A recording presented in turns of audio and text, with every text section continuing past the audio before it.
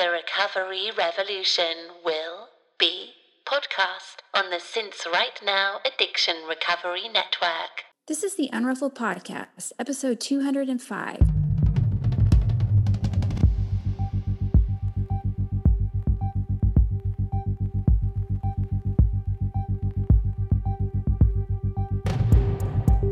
This is a podcast about recovery through creativity. We live an intentional life. We thrive. I am Sandra Primo. And I'm Tammy Salas. And we are the Unruffled.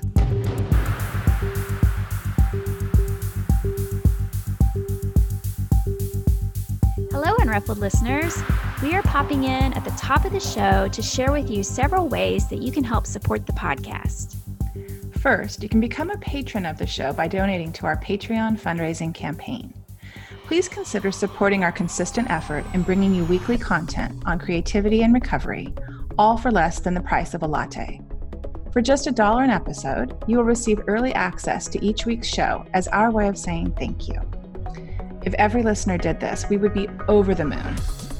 The link to our Patreon campaign is www.patreon.com/theunruffledpodcast. And that's not it. You can share our show on social media or with your friends, and you can subscribe to the podcast and give us a rating on iTunes. All of this helps our little show immensely, and we thank you from the bottom of our hearts. Now, on to the show. Hey, Sandra. Good morning. How are you, my friend? I'm good. I'm having a bit of a respite this week between things. The last week of May was just that was a doozy. It always freaking is. It was a doozy. Yeah. My mom was here for almost a week, and my son graduated, and I had a birthday, and it was just of course that seeped into June, but it's been a doozy. So I'm having a bit of a respite this week, but then this weekend I shoot like a really big wedding. So I don't normally photograph big weddings. I usually defer those to somebody else who wants that kind of stress. That's a lot of work, Sandra. It's an old friend's daughter who's getting married, and so I'll know some people there, and I think it's gonna be big but fun. Like there's no bridezillas or there's no monster mother-in-laws or anything like that. So good. Yeah. And so it should be beautiful, but it'll be like a 12-hour day. And anyway. And then the editing and the getting the photos to them. Right. The editing usually takes twice as long to edit. How many hours you put in, you can double that usually for the editing. It's a lot of work, Sandra. So that's it. Well, I know we caught up. We do these Unruffled calls on the weekend every Sunday, a call that we do with the listeners. If you want in on that, join the secret Facebook group. I post an event every week for that. And we'd shared about our graduation stories, because our last episode that we talked about milestones, we talked about, just this feelings that we had beforehand. And I do feel like something shifted after that happened. Like I do feel a little bit of a release, a little bit of a relief, that the big event is over. It's always funny when there's like these big, huge milestone type of events. And then there's like the come down from it, right? Like after a wedding or something, there's always this come down after the wedding. So I'm kind of feeling mellow and quiet this week after all that too. Yeah. And my kid, I shared in the podcast, he's off on a road trip with a bunch of guys. Letting go is beginning, Sandra. Letting go is beginning. I'm like, just don't jump off of a roof into a pool. If you can just that's my nightmare. Like if you can just not. So he texted me last night and he was like, the pool is the size of a hot tub, Mom. I was like, okay, so still don't do the thing I mentioned. Just please don't do that. That had to have been like a scene from a 80s movie, huh? Totally. Well, I don't know. From my life in 1982, when I would spend my summers at my best friend's house, her brother and all his friends did that. So that was in the 80s for sure. And I don't know. Her mother was always at work. So yeah, that poor woman did not know what was happening at her house. But I don't know. I feel hopeful and optimistic this week. My Muse class started yesterday with the live calls, which, Sandra, I love teaching live. Like, I love it. I love talking to the women. You know, with your classes. Yeah. There's just such magic there when they share and connect and make other connections that you didn't even think about, you know, and I just loved it. And a bunch of unruffleds are in there, which is a delight. And so that was kind of fun yesterday, but yeah, that's where I'm at. Anything you want to share before we jump in and introduce Anthony? I will share quickly that, I'm working on caftans this week. So, dude, you're dyeing silk. I saw that. Yeah, I've been tie-dyeing. So there will be 3 tie-dyed silk caftans. So we'll see how those move to see if I make any more, but they're so pretty. I'm so excited. I can't wait to post them. And they should be posted by the time this airs. Anyway, that's all I'm working on. Just keep checking my social media, my Instagram, if you want to purchase a summer caftan, Sandra_unruffled or theunruffled.com for the marketplace. Yeah. Oh, that's good. They're beautiful. I just love what you're doing. And I like the dyeing. I was like, it took my breath away. I was like, oh, what is she doing now? So it looks really cool. Really cool. It's fun. I've never tie-dyed before. You would think I've been to Grateful Dead shows. You would think I've tie-dyed in my life, but I haven't. I always had friends that were really good at it. Yeah. And so really good at it. They've been doing it for, 100 years. And so, I just never thought, I don't know. It's like other people tie-dye, not me, but I'm only doing one, it's not that complicated. One color, no elaborate things happening. I like that with the one color. Yeah. I was going to tell you real quick, I went into the ocean with some unruffleds on Sunday. I've been doing that the first Sunday of every month this year. And it's so cool who just shows up, Sandra. Like, I have some sober friends that show up, and I have, a couple of them are unruffled listeners, and I have just a couple of girlfriends that show up that sobriety is not their thing, and drinking isn't really their thing either. So it's kind of interesting how we can all just hang together, and we're talking a lot about recovery, and it's really, it's one of my favorite days of the month. The water was so cold this time. It felt just like ice. And it was windy as heck. So that was kind of a bummer. And so sand got in all my bags and my purse and stuff. So last night went out to my deck, and I'm right on the water here in Bodega Bay. And I shook out my towel and shook out my sweatshirt. I have a sweatshirt that I bought from Caitlin with her artwork on it. Thank goodness. Yeah, I didn't lose that one. But I'm shaking out my stuff, and I went to shake out a t-shirt I brought to put on after I got out of the water. And I guess it had my pants rolled up in it too. And when I went to go shake it out, I lost my pants out into the bay. Oh, bummer. So even sober, you can lose your pants. So then I go get a mop, and I'm over it because I have a little bit of a seawall here, and I'm trying to take the mop end, and try to pick it up. And I would get it 3 times. I thought I almost had it, and it would just slip right off the mop. And I was like, those pants are lost to the bay. They're just, so I'll try to get out there at low tide and see if I can walk around or get it or whatever. But I was just laughing. I came in the house and I was like, I'm going to let that go too. This week is all about letting go, just letting go of things. But I have pants on today. I am dressed. And we got to talk today to Anthony Eder, I met him through, the Luckiest Club that Laura McCowan started. And he's a meeting leader. And I love him so much. His energy, his groundedness, his honesty, and he's just so great. So great. Yes, he's a lovely human. I'm so glad that I got to meet him. Yeah. Do you want to read his bio? And sure. We'll segue into it. So originally from the Midwest, Anthony is living life with purpose and joy in the beautiful mountains of Southern California. He works at a camp where he gets paid to play music, dress up like a crazy fool, chase goats, but more importantly, impact the lives of people who came up to camp to experience peace and hope. He finds joy in knitting, music, laughing, road trips, and connecting with people.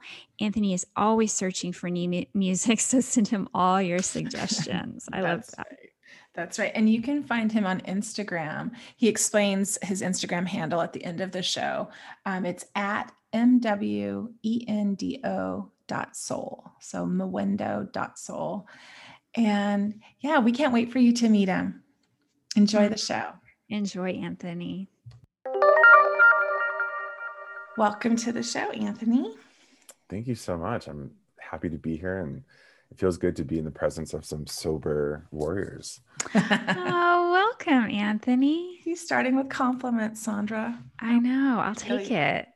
We encourage Hopefully that. it gets me a gift or something, but we'll see. Oh, yeah, you yeah, okay. No expectations though, right? Because we know those cause resentment. So no That's expectations.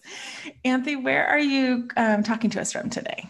Yeah, I'm located in Southern California, and the town I'm in is Oak Glen. It's like apple country. So in the fall time, it's so stunning. It's just beautiful fall trees. There's all types of like apple festivals and orchards and tastings. And so being from the Midwest, I appreciate the fall season. Oh, that's so fun. Oh, I love that. Fruit trees. Yes. Yay. Anthony lives not far from where I used to live in Loma Linda, California. And my parents used to always go to Oak Glen. But around that time, I was of the age that I was too cool to hang out with my parents on the weekend and go anywhere with them. So I never went to Oak Glen. My sister and brother did, but I did not. Well, and the thing too is you have to pronounce it Oak Glen, because most people think I'm saying Oakland, like in Northern California. I'm like, no, it's Oak Glen. Oh, right. Yeah. Two separate. Mm-hmm. Well, we keep dreaming up. Anthony and I get to lead meetings for the Luckiest Club. Not together, we don't do it, but we do it in the group of leaders. And Anthony, we talk about like a road trip, like the California leaders should get together and rendezvous. Oh, fun. I would really like that. I just was through your neck of the woods 2 weeks ago when I went to go see my mom in Arizona. And it was like, we drove 13 hours one day, Anthony. And then on the way back, we stopped at Salvation Mountain out in Nyland. I don't know if you've been out there. No, I haven't. Actually, I don't think I've even heard of it. Oh, it's a public art installation was created by this man who's had this kind of religious fervor. And it's beautiful though. There's a little document. I'll send you a link for it. Love that. But me and Grady went to go see that. And that kind of took us off the beaten path a little bit. So we ended up driving like 15 and a half hours home that Friday is how long it took us. So there was no time for pit stops beyond that. So next time. Deal. But he's out there in your neck of the woods at Joshua Tree this week. And I tell you what, sending 4 18-year-old boys to the desert, they rented a house. I'm like, who rented a house to them? Yeah, can I see the contract? I'm like, what is happening? They all bought cowboy hats, I guess, at like a 7-Eleven. And it's very cute that he keeps texting me, which is very sweet. Aw. Very sweet. Okay, well, we're not here to talk about Grady and Joshua Tree. We're here to talk to you, Anthony. And I've never fully heard your story, Anthony. I've heard bits and pieces and parts of it. So would you mind kind of leading us into like what brought you to the decision to quit drinking? And then we'll kind of go from there. Yeah, what's interesting about sobriety is I feel like growing up, I really didn't hear about like, issues with drinking. Like no one in my family really struggled with, any drinking problems by any means. And so just growing up, I just wasn't really sure what it meant to be, sober, or I didn't really have anyone in my life that I knew that was sober. So it wasn't really something that was kind of like part of my, childhood. But once I got older, that's when I knew things were shifting. And it really begins when I was in my 20s. When I moved, I actually started living in California when I was 20. I worked at this camp that I work at now, and I worked there for 3 years. And once I moved back to the Midwest, that's when like drinking became a whole like shift. I was more trying to be part of the crew, be a part of the crowd, because that was the thing to do. Like it was, you know, Sunday brunch, or it was Sunday happy hour, or it was, you know, bingo Tuesday at the gay bar. You know, it was one of the things you just did. And whether it was something you did with your friends, it was something I did with my family. You know, every Christmas, it was a tradition to have mimosas, and any family gathering, made sure we were, you know, stocked. And so it was just kind of the thing that we just did. And for me, I've always wanted this sense of belonging. I've always wanted this sense to feel like I was loved and wanted. And especially, you know, coming out, when I was 20 years old, I was, you know, just wanting to be loved and needed. And so drinking felt like I could be a part of something. I could be feeling like I was special, like I was just in the right place. And so connected you. Yes, I'm a huge connection person. I love to connect with people. And that was the one way that I felt like if I'm drinking, I'm connecting with you, no matter what we were doing, whether we were at a festival, whether we were watching a show. If we were drinking, it felt like we were connecting, because it felt like it opened doors to, in quotes, you know, conversations, really good conversations. But really the next day you're like, I don't remember what we talked about. Yeah, or I would just loop and repeat myself 9,000 times. That's cute. Yeah. Cute. Oh yeah. Anthony, how old are you now, just for frame of reference? Yeah, so I'm now 33. 33. Okay, so this was 23, you move home, and this is what you're using. Okay. So and like you came out when you were 20? I came out when I was 20. Okay. And so the mid-20s is when I felt like that was really like the chunk of like Party Central. And I never really took time to think about, am I okay? Or is this like too much? Because again, like no one in my life that I knew was sober. None of my friends, they were all drinking. Like everyone I knew was, you know, drinking. And from what I could tell, they were okay. You know, I didn't feel like, oh God, this person is really struggling, or this is too much. And so my drinking then in my mid-20s was more about this sense of belonging and fitting in. But as I got older, I felt like my drinking was more like emotion based. Like it felt like when I was bored, I would drink. If I felt sad, I'm going to drink. If I felt angry or jealousy, no matter what, there was a bottle for every emotion. It was easy for me to neglect, to dismiss, to not process my emotions in a healthy way. And it was easy just to drink it away. And then there was also this high, like, ooh, like I have this buzz, like I need to keep it going. And was there like an awareness around drinking and isolation, like at home by yourself versus, you know, in social settings? You know what? What was interesting about when I would drink with people, that's when I felt like I had to catch up sometimes. You know, I'm like, oh, they're at a different level. I need to catch up with them. Or everyone else is still drinking. I probably should get another drink too. You know, it was just kind of this sense of keeping up. Because again, like it was that sense of connection, that sense of belonging. I didn't want to feel like I was weak, or I didn't want to feel like, oh, you're done drinking. Like, what's up with that? So it's just, I wanted to make sure that if I was drinking, then I was again with the people, and I wanted to be with the people. I was like Ariel, like I wanted to be where the people are. But when I got older, it kind of shifted. I know like I'm not older as, well, I'm not going to say that, but it's interesting to see how my mind, you know, shifted in the way I was drinking. And in the moment where I felt like something was wrong with my drinking, I was alone in a cabin. I work at a camp, and my directors own this cabin up in Fraser Park, where our other camp is at. And I was staying there to kind of run a week of camp there. And I was by myself in this cabin, and I purchased like a case of wine, and then I bought like some beers and probably even a small thing of like whiskey or something. And I remember watching this show, like, you know, 2 bottles in, and I was just like, the show was already making me emotional. So I was already like feeling a little triggered by like just emotions. And I just sat there and I looked at like around, and I thought, I'm by myself and I'm trashed. And I got like emotional, and I thought, do I have a problem? Like something's not right here. And I immediately pull up my phone and go to Google and Google like do I have a drinking problem? You know, what is an alcoholic? And looking at all these things, and I thought, okay, this isn't helping.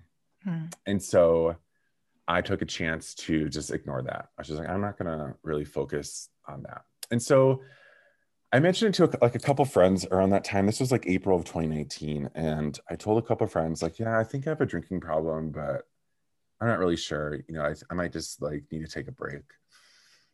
And so I didn't take a break. You know, I kept on going. And then it was that fall of 2019 where I had a really bad night of drinking that affected like a really close friend of mine. Like it got to a point where it made them uncomfortable, the way I was acting. And, you know, we talked about it the next day, and I thought, you know, this can't be a thing for me. I can't not be this person who can't carry themselves when they drink.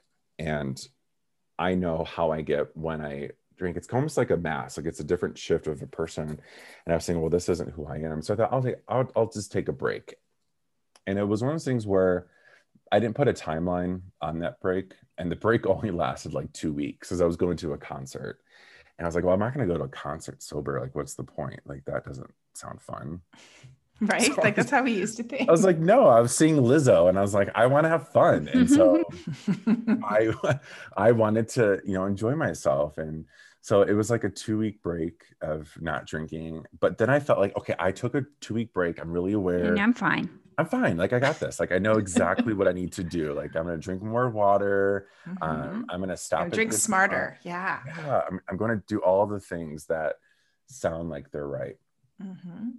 And then I got to January of 2020, where I had a really, again, like a night where I just overextended myself in the drinking. And I, again, like affected some friendships, and it affected, and then it really affected me, because I was seeing, again, this isn't me. And I don't like to disappoint people, because I'm an Enneagram type 2, and I love to help people and love on people, and I want to be needed. And so when I upset someone or bother someone, it's like, whoa. But I thought, like, okay, if I'm at a point where I'm affecting some relationships, and it's also affecting like how I feel about myself, this isn't okay. So I had a pretty big wake up call like last January of 2020. And that's when I was like, I'm going to be sober. And I really didn't know what that meant when I said that, when I was processing like this shift and a transition of like living a sober life. And so I rushed to tell like people within the next 3 days after I made that decision of like, I'm going to stay sober. Like, I texted all my family. And here's the thing, I have like 6 siblings, and like my parents, and then I have like step parents. So I was like texting each and every one of them individually, which was exhausting. Then having each person like, you know, respond to you. Then I like told my coworkers, and then I kind of made it a thing on, you know, Facebook. And I thought, oh my gosh, like I'm making this like real. I just, you know, told everyone, not really realizing what I needed. I was just like, I can't drink. So you're asking for support, you think? Is that your kind of like telling on yourself so that you wouldn't do it? Accountability, maybe? I think it was a little bit all of the above. I wasn't even sure what I was needing. I think I just needed to let people know, like, this is what I'm doing, and I probably will need support, or I probably need someone to say, hey, I'm sober too. You know, like, and I knew of some sober friends. I knew some friends who I used to party with, like hardcore, that they shifted their life by becoming sober. So I was able to reach out to them. Oh, good. And say, hey, like, I need some help, and I don't know what to do. And my friend Vince, who I just adore, was already a year sober at the time. And he was someone who I partied a lot with when we were both in our 20s. And I remember him saying, like, Anthony, you are so loved for who you are. Like, no one loves you more because you got drunk or were fun when you were drinking. Like, people love you for you.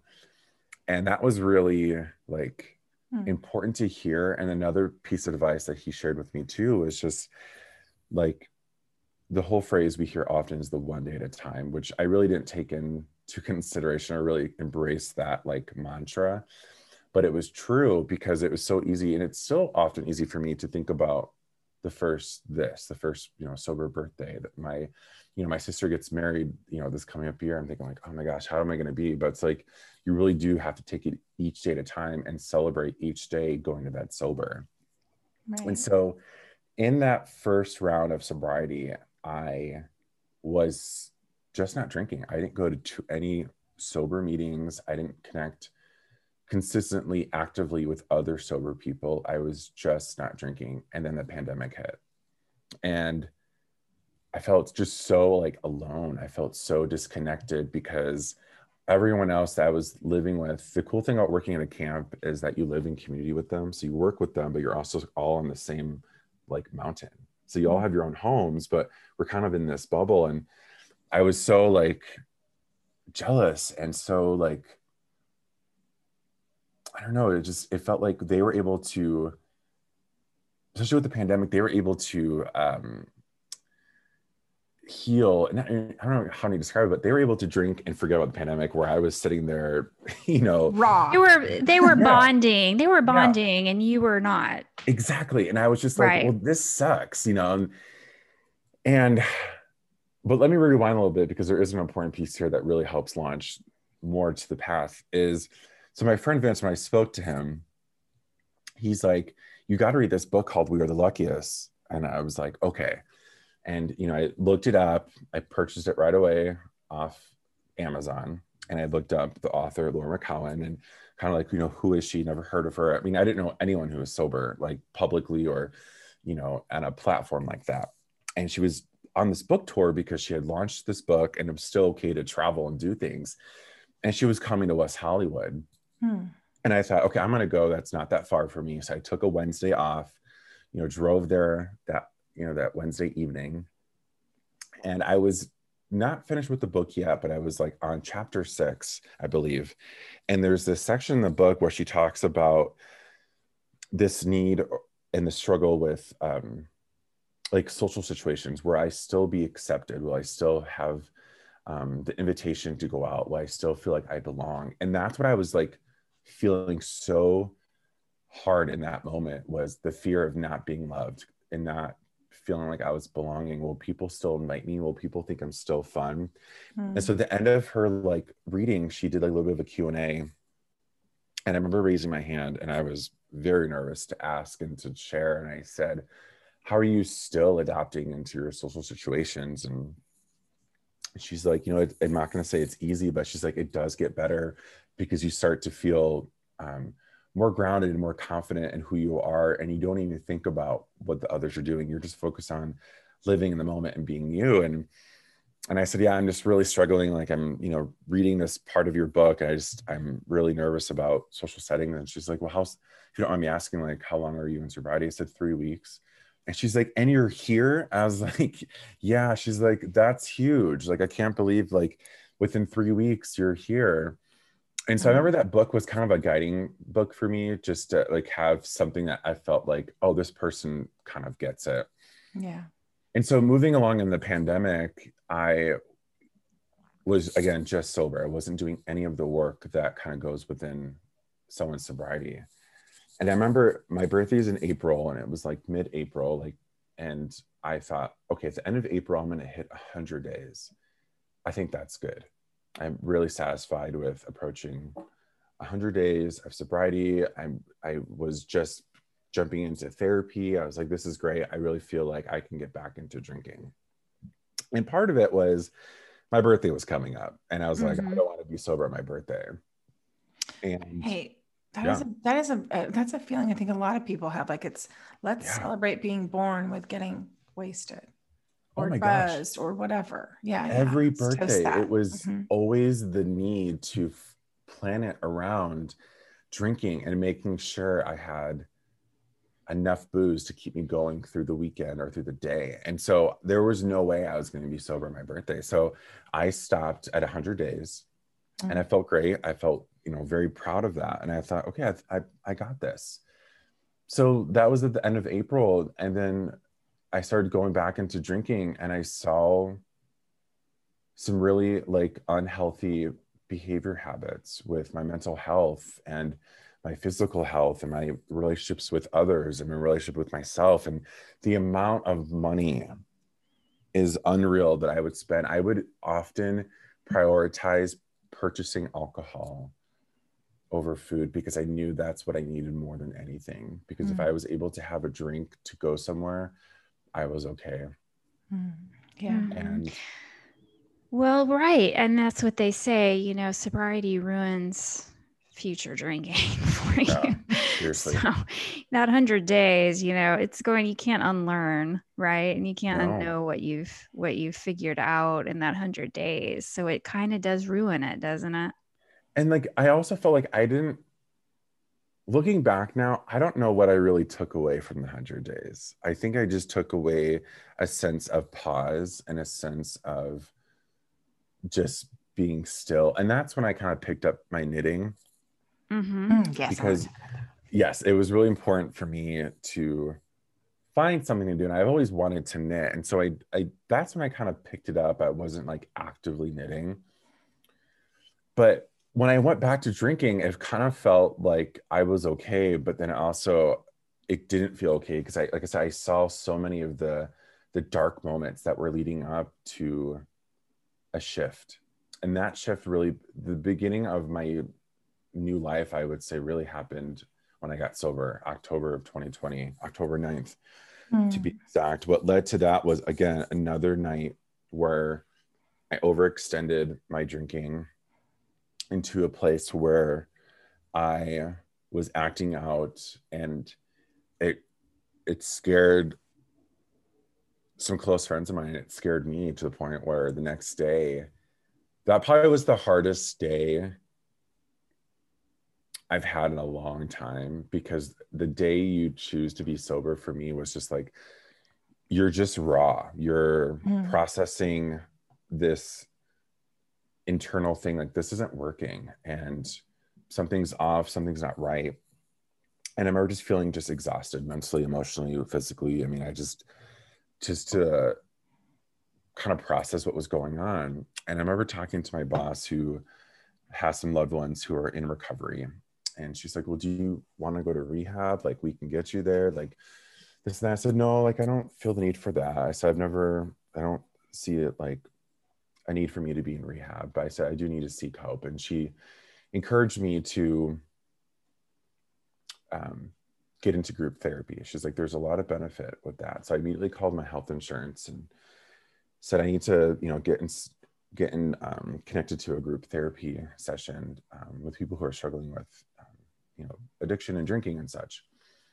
And because I knew that when this thing happened, it was my third screw up. I was like, I can't not do anything. Like, I have to do something. Right. And that's when I knew I had to do more than just not drink. I had to actively seek help and connect. So I immediately connected with a group therapy with early recovery people. And I remember when I did my first stint of sobriety, I followed as much as I could online, all these sober accounts. I'm sure we all do at some point. I'm gonna follow sober people, or Enneagram. It's I want to follow all the Enneagram people. And I remember following, Laura, and then I remember seeing that she had launched this online support group called the Luckiest Club. And I was like, oh, that's cool. I never really, and then the thing too, y'all, is that once I went back to drinking this summer, I unfollowed all the sober accounts, but I didn't unfollow Laura for some reason. I didn't unfollow her. And so in October, when I was deciding I have to do more, I need to really do something, I remember seeing her often share about the Luckiest Club. And I thought, okay, I can afford that. What they were asking for a monthly membership, I thought, I spend so much more on alcohol in a week. That is nothing. That's 2 Starbucks drinks. I could do that. It was like $9 a month or something. It was $9 a month. It was, it was at a really, and it's still affordable now for those who are even still considering joining. 14. Yeah, it's great. Totally manageable. And I remember thinking I'm going to do this. This looks like the perfect thing I needed, because again, I was feeling so lost, so distant from community and connection with being sober, and then having this pandemic kind of change the way we connect with people. And I was like, I need something.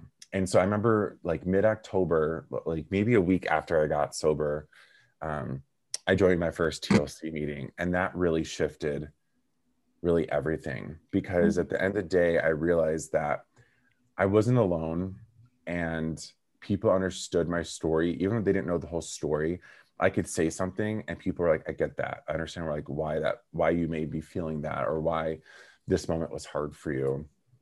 And it just opened all these doors to some of the best people I know. Like, honestly, the people who I talk to today, 90% of them are just sober people. There's just a small percentage, and that's really my family. Like, Right. it's like the people I'm connecting with and the people who are checking in with me are my sober people. And it's like, it's incredible. And it's like, now I'm having honest, genuine conversations. But the thing is too, like, so I joined this, TLC, but I realized it wasn't just about getting sober. For me, it was about loving myself. My sobriety is so much rooted in self-love, because I wasn't seeing myself as worthy or valued or enough.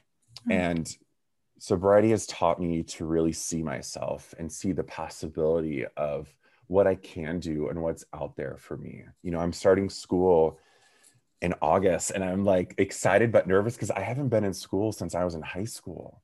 I know. Where are you going, Anthony? So I'm going to go to Crafton Hills, which is in, Yucaipa, which is where my camp is at. And I'm going to start 2 years with community college there, and then hopefully then transfer to a Cal State school. I want to study to be a guidance counselor.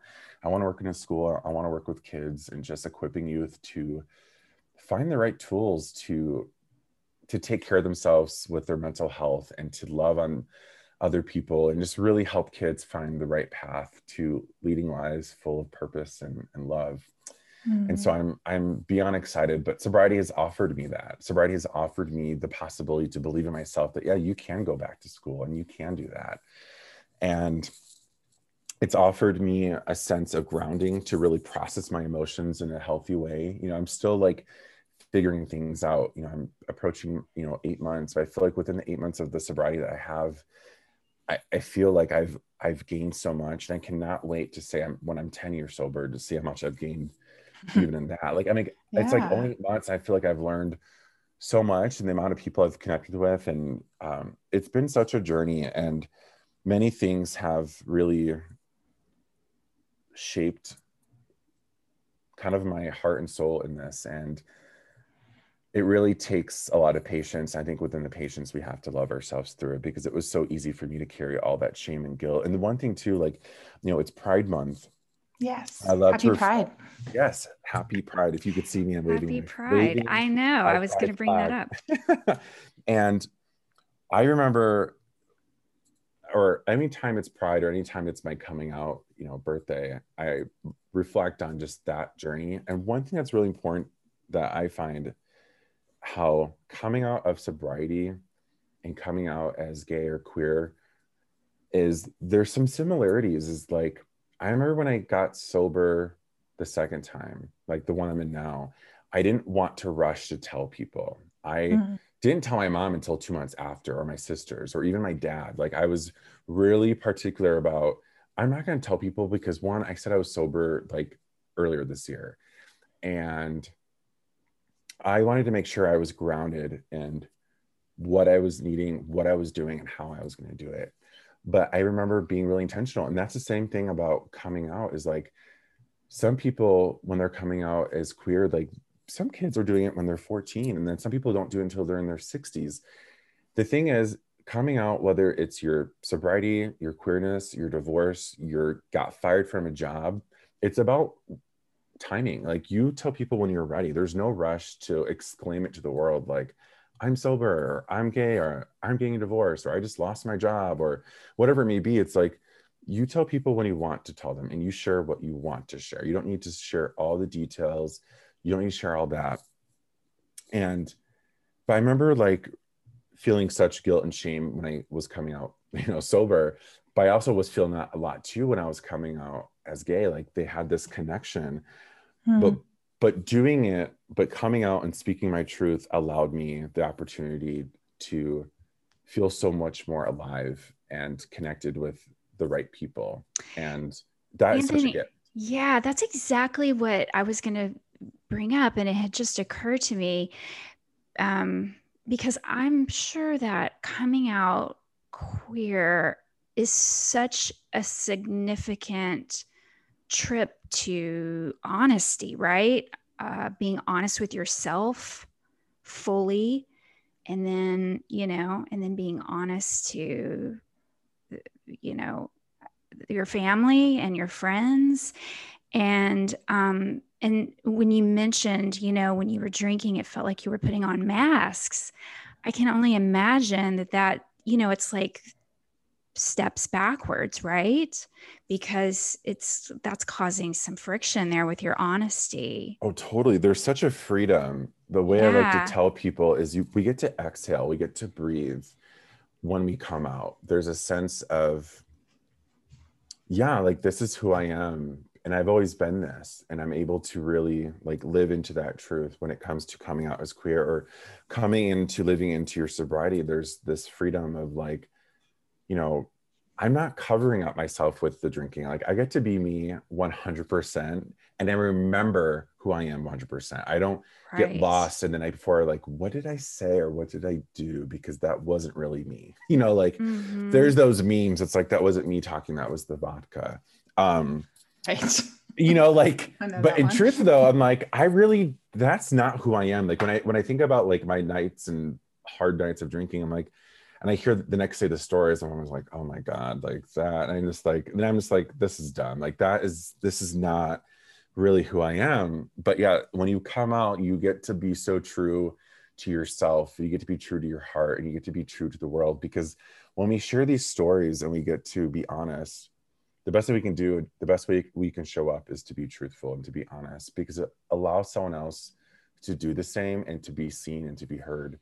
And we all want to be seen and we all want to be heard. We all want to have this sense of validation and belonging. And it's important for us to like share our stories and to be our honest selves. And I feel like sober people are the most honest people I know, because they are sharing such raw, truthful stories. And I also love that they celebrate so many wins. Like I've heard so many incredible stories of the simplicity of, today I went for a walk and I was able to sit outside and be present with nature. I was able to do my daughter's birthday and I wasn't drinking at it. I was like, oh, yeah, it wasn't a shit show. It didn't turn into a shit show. Yeah, I'm like, yes, I love it. Well, yeah, I want to kind of talk about or just ask you about how this came to be. I know some of it from being in this, all the leaders for TLC are on a thread together. So we kind of communicate all the time on business stuff and then on a different thread for fun stuff.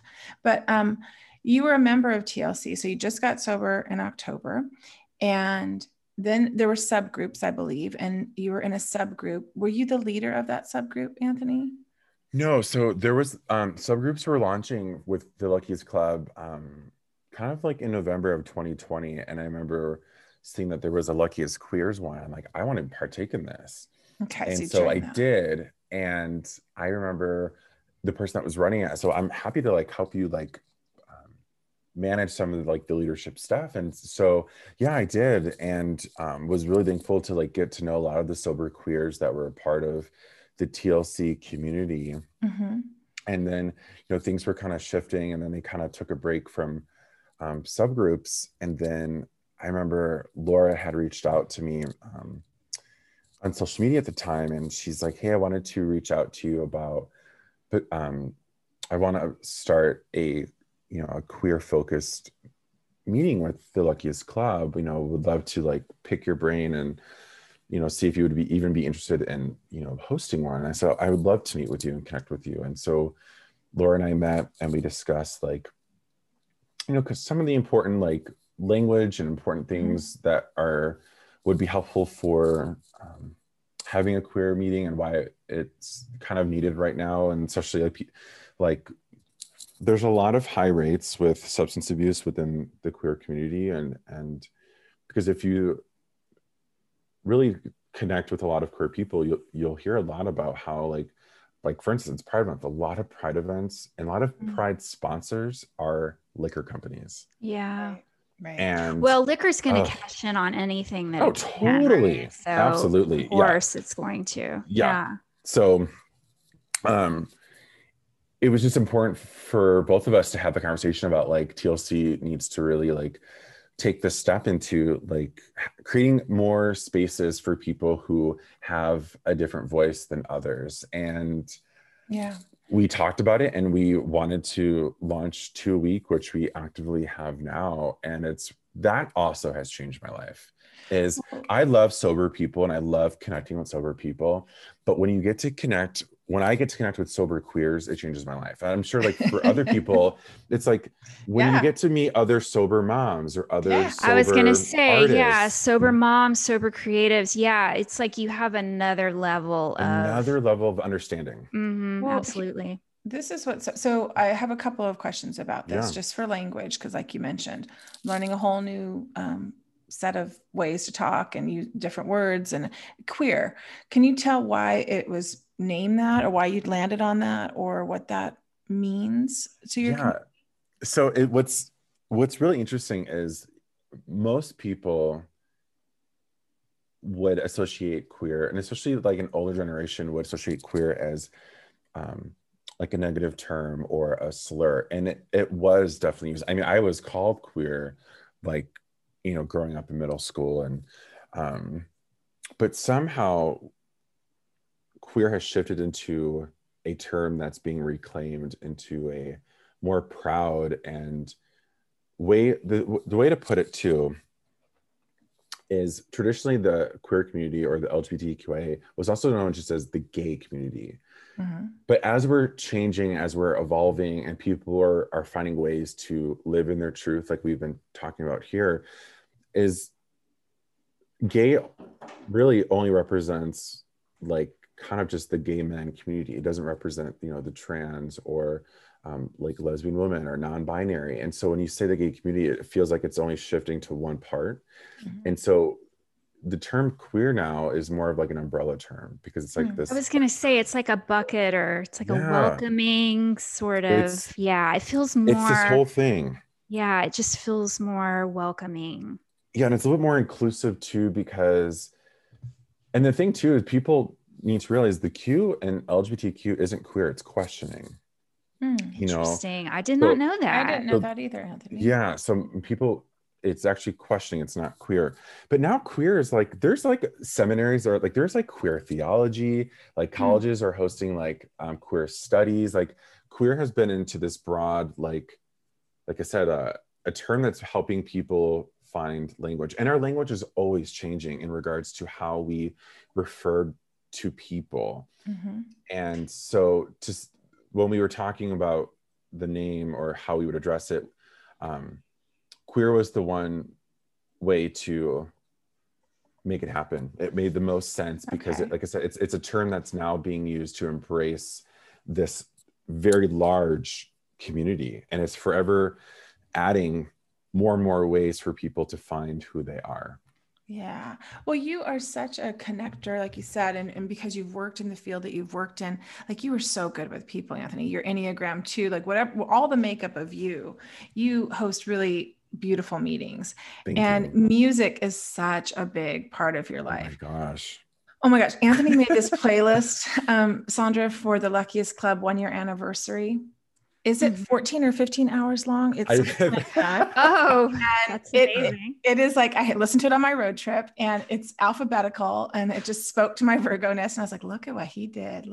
And I love that there's so many covers of songs, like where you have this, right, like a one version of a song, and you got this really different version that's so fun. Can you talk about, I think, like, what is that? Your love language, music? Like, music is such my love language. Yeah.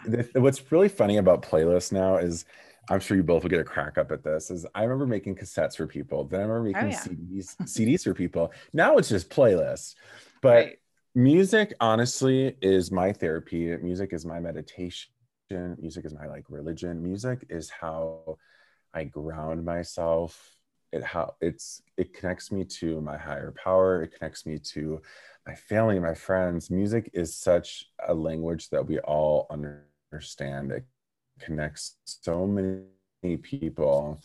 And I love giving music to people. I love making playlists for people. And some people text me, they're like, hey, I have this event going on and this is kind of, I would love to, like I find such a joy because there's this quote, and I forget who says it, but it's like, when words fail, music speaks. There's certain songs when you just don't know how to process your emotions. The song leads you into this journey. And my parents both raised me on amazing music. My dad was more of the classic rock, like CCR and Beatles and Rolling Stones and Beach Boys. My mom was all about disco and Motown. And like, I really got a really good, and then my sisters let me listen to boy bands all in the 90s. And so I have like such a love for all genres of music. I really do.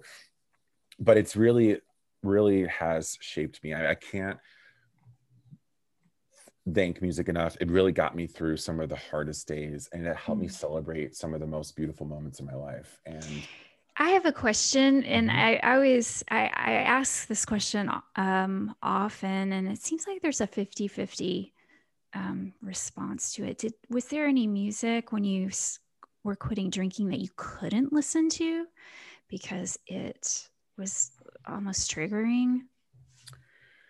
There's certain songs I listen to now that just have a different tone. Like, it's funny you bring this up because I have a lot of pictures in my apartment, and I still have some pictures up of me like holding like a beverage, and I look at it like, ugh, I want to take it down, or I don't like looking at old photos. But in regards to music, it's interesting. There's some songs that I just don't listen to anymore. Like, I can think of songs that I would listen to when I was drinking or getting ready for something. Or there's songs where I hear it differently because I am sober. Or like I watch Grey's Anatomy, and there's this character that's sober in it. And I look at them so differently now because I'm now actively sober, and I see them. I know they're not real, but like, it's one of those things where you look at art differently. I know we're here to talk about like creativeness and art, but like looking at that art of a show, I look at it differently, and that kind of does, apply to the music piece. But I try my best to not always listen to a lot of like songs that encourage drinking, or if I make a playlist for someone, I try to be, especially a sober person, try to be mindful of what songs I'm putting on there, because I want to be really intentional about what music is being expressed, to the listening ear. The lyrics, can get you. Because words matter. Country music for me, it's nostalgic and it's my childhood, and I love it. And it can make me the saddest. And usually when I want to feel a good melancholy, that's what I'll do. When I want to simmer in that for a little bit. But it can be tricky. Yeah. I mean, there was some music that I could not listen to when I first quit drinking. And it was mostly because I'm an Enneagram 7, if we're talking about Enneagram numbers. And I would, one of the vehicles for me to get in touch with my emotions would be, like a couple of bottles of wine and a couple of albums, kind of set up and ready to go. And then I could like cry and journal and, be melancholy. But that was like the only way I could get there. It's like I had to pack a bag and, travel there. And, so there was some music that was really hard for me at first. I was like, ooh, that's interesting. I can't listen to that. We used to, on Friday nights, my Grady's father and I used to always have like cocktails and just like a snack dinner, just little hors d'oeuvres. And we would always drink, vodka martinis and listen to Herb Albert and the Tijuana Brass. So that's really the album I don't play anymore on my record player, because that takes me back to Friday nights and martinis, and I just can't do that. Totally. It's like when I cook, I loved when I was, drinking, I often love to have a glass of wine and drink while I cook. And I would have like this playlist that I labeled, I think, just like cocktail hour. And I remember changing it to the social hour because I was like, why does it have to be cocktail hour? Why can't it just be social hour? And I didn't listen to that playlist for a while. I love it now because it's got beautiful music. It's like Frank Sinatra, Ella Fitzgerald, like very classic, like Marvin Gaye music on there too, like just a bunch of really good, like feel good cooking music. But it took me a while to go back to it because cooking was always associated to me to have a drink while I cook. Yeah. It's reframing for me. It's like changing my mindset. It's like I'm finding new routines to have a different tone, different approach. Like I can still cook and not drink and have the best time ever. You know, it's just changing the way I'm doing it. Yeah, it just speaks to like how music and sounds and smells too are so sensual. They can just really trigger things somatically that you know thoughts can't. Somatically, speaking of when I did my training with Jolene Park for gray area drinking, she talked about these ing activities that help, like, create new neural pathways in your brain: knitting, painting, cooking, creative acts, right? Sewing. So you mentioned knitting earlier. Can you tell me more about that and how that worked for you and what you do with that? Yeah. So I first approached knitting December of 2018 because at that point in my life, I was trying to achieve like new goals and new skills. And one of the skills I wanted to pick up was a craft. And not like Michael's arts and crafts, but like a craft of something. I really wanted to have a skill. And my friend was a knitter, and I thought, well, this is a great opportunity for me to then learn. And so I remember learning and just suffering to focus and to get it. And I couldn't sit still. It was hard. It was like the first time I tried to pick up chopsticks. I was like, I can't do this with my fingers. This is like way too much. Or it reminded me of like math. Like I was just like, it felt like it was too much thinking. And so I stopped knitting. And then I remember a year later, I was like, I have to do this again. Like I want to knit. I want to make something and give it to people, or make something for myself, or allow me to do something while I'm doing, like watching a show or talking with a friend. And so like I said, when I first got sober, I started to knit more, and I was getting the hang of it. I felt like I was honestly like becoming a knitter. And then I kind of stopped. And then when I got sober last October, I promised myself in my sobriety, I would never stop knitting, that I would commit to knitting, because, I get very anxious and I can't sit still sometimes. And it allows me, what I love about knitting is that it's relaxing, but also productive, because you're looking at this and you're seeing it grow right in front of your eyes, like this beautiful masterpiece. And and I'm not doing any special like patterns, like I'm just doing a regular stitch, but it's so fun to see it come to life into a blanket or a scarf.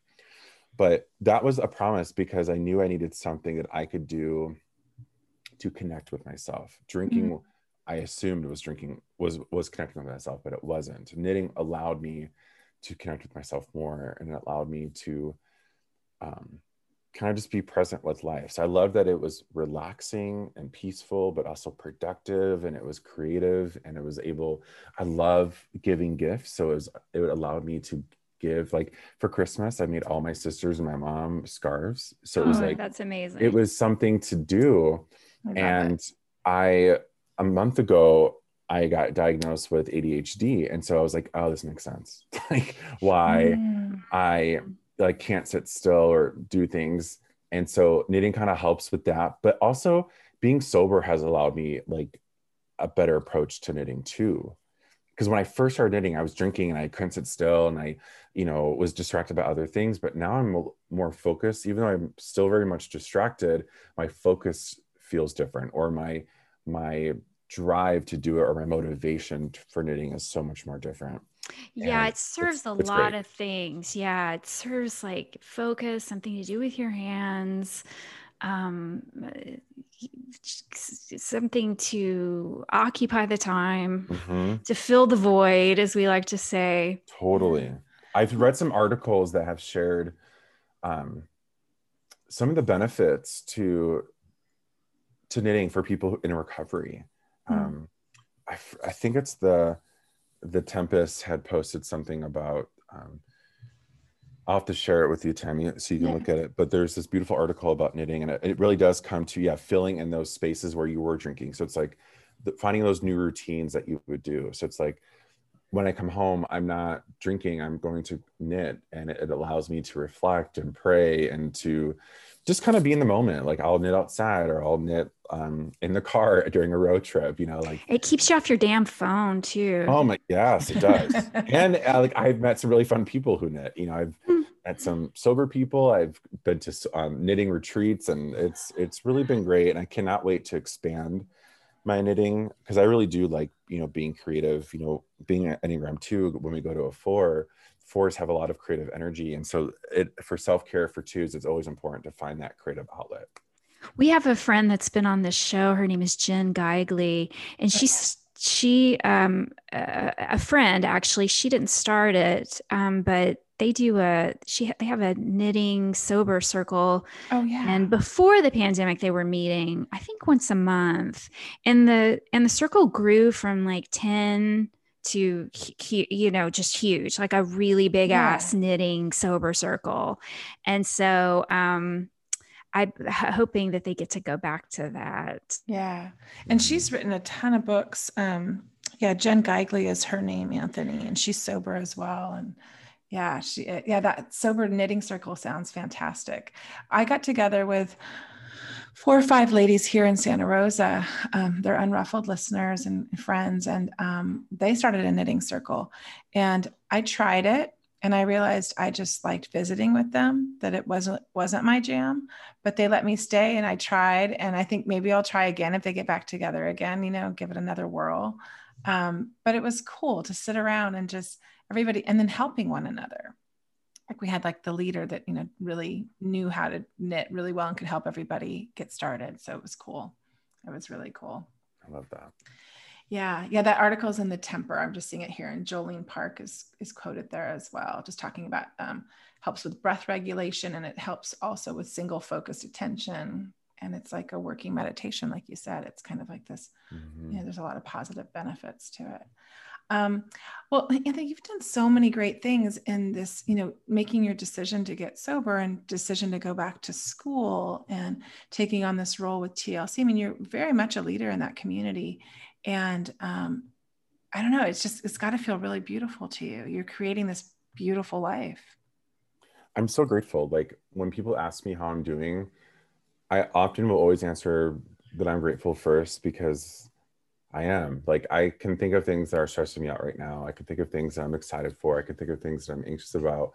But at the end of the day, I have a lot of gratitude, because I see so much more. Like I said, I see so much more possibility in myself. And I'm also seeing that in others too. Like, I just love being around people and helping them find their sense of value, because I'm seeing that in myself, and I want people to feel the same. But sobriety has really taught me the joy of life, and has taught me to love myself. And it's also taught me that I'm human. Like there's some days that it just feels like I'm not sure how this is going to work, but I find myself way through it. And I just give thanks. If anyone's listening to this and they haven't found like a community, like that is the one thing I recommend when you get sober, is finding your people and connecting with them, so you can start to see yourself and believe in yourself.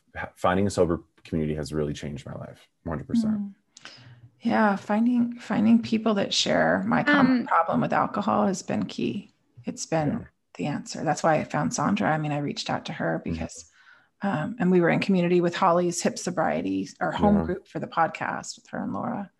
Yeah, go ahead, Sandra. I'm sorry. I was just going to say, Anthony, if anybody wants to specifically join your queer-focused meetings, TLC meetings, when do you lead those? So I lead every Sunday a queer-focused meeting, 10 p.m. Eastern time. And then AM, I'm assuming? No. PM. PM, yeah. Okay, I know. PM. It's late. Got 10 p.m. Yep, 10 p.m. Eastern time. Luckily in Pacific, it's 7 p.m. for me. Yeah, right. And then Yeah. I'm also now leading a Saturday evening meeting, 10:30 p.m. Eastern, like every other Saturday. So I've been able to really get my foot into that. And it's been really a joy to be a leader in these meetings because it's allowing me to hold space, which is what I want to do, you know, as my career, as I, you know, dive back into school. Is this is allowing me to really connect with the human experience, the sober experience, the sober queer experience. It's really allowing me to really understand people through their wins and struggles and questions and all this stuff. So it's been such a gift to be able to partake in these meetings as a leader. Yeah, you lead such a beautiful meeting, Anthony, every single time. I So appreciate that. yeah, they're always lovely. And you're very grounding, and you're very, it's a safe place in your meetings.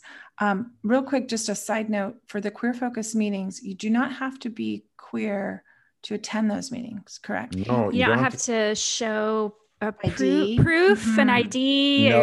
No rainbow ID needed. But the way we kind of address that is, yeah, all are welcome to attend, but we give priority sharing to the LGBTQI plus community first, and then we open up the floor. And it's been really great because safe spaces are really important, especially for people whose voices don't always feel like they could be safe when they're being shared or being shown. But there's such a great learning opportunity and connection and a way to learn and love the queer community. And so it's been really a gift to have other people come in and share their gratitude for this meeting to be available for other people just to kind of listen and partake. But it is really a safe space. But I always tell the members that this is also a brave space. This is for you to show your truth and to be brave, and that we welcome all vibes here. You know, I tell people this isn't the Oscars. You don't need to have the best speech. Just be you. That's all we ask. And doing that will allow others to feel seen and to be heard. I love that. I tell you, I don't attend a lot of well, you know, of course I haven't attended any AA meetings in person in the last year and a half, but before the pandemic, I was going to, when I did go, I would go to the, we have a club here called the Galano Club, and those are queer focused meetings, and they were my favorite. I think it was just because I saw,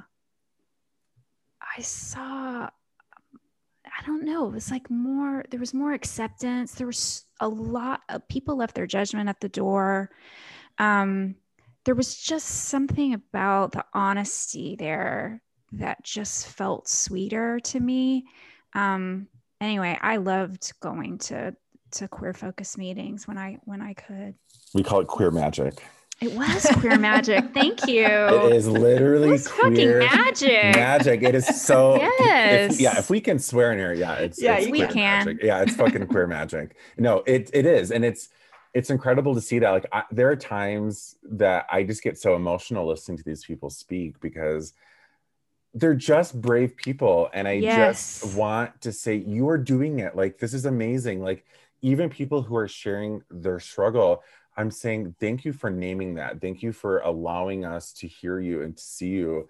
And you don't walk this alone. And it is such magic in those spaces. And even just in sober spaces, there's such magic that is present.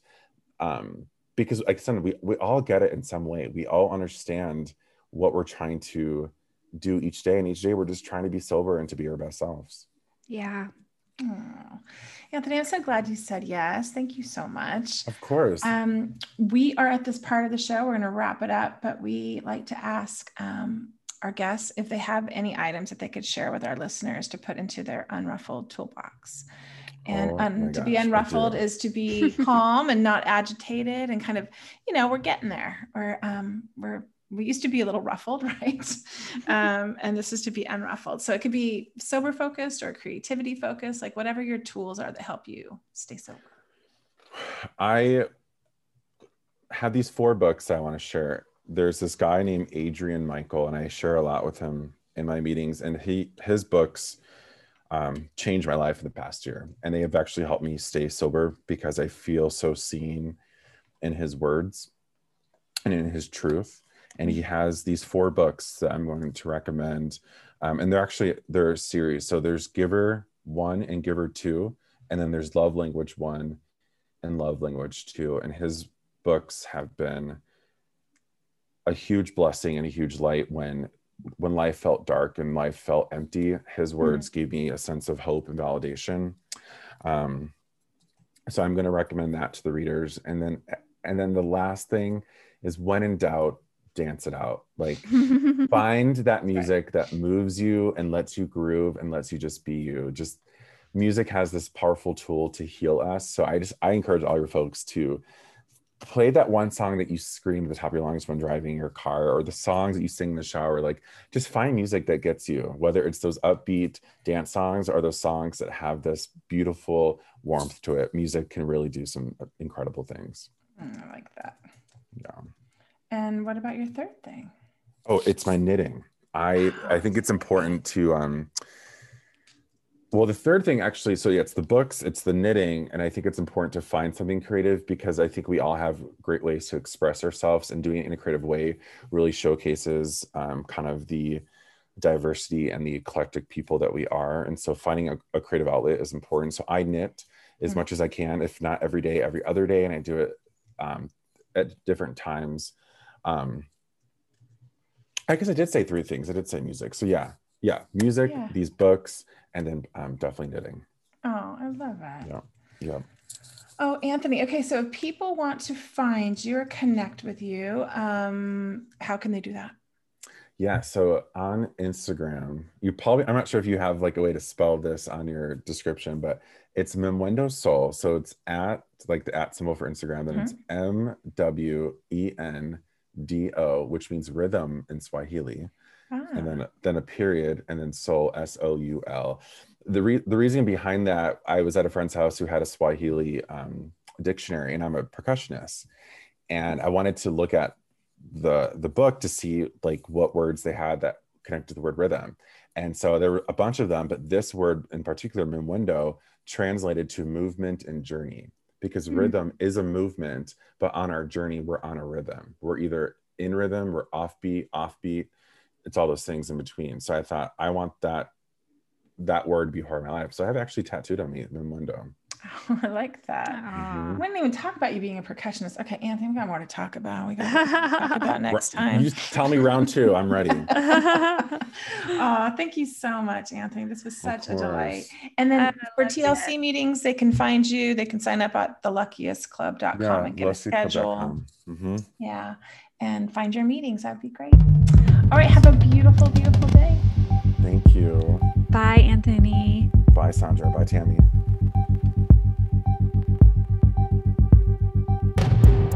The Unruffled podcast was created and produced by Sandra Primo and Tammy Salas. Our show is edited and mixed by Steve Hecht. Original music composed and performed by Caitlin Schumacher.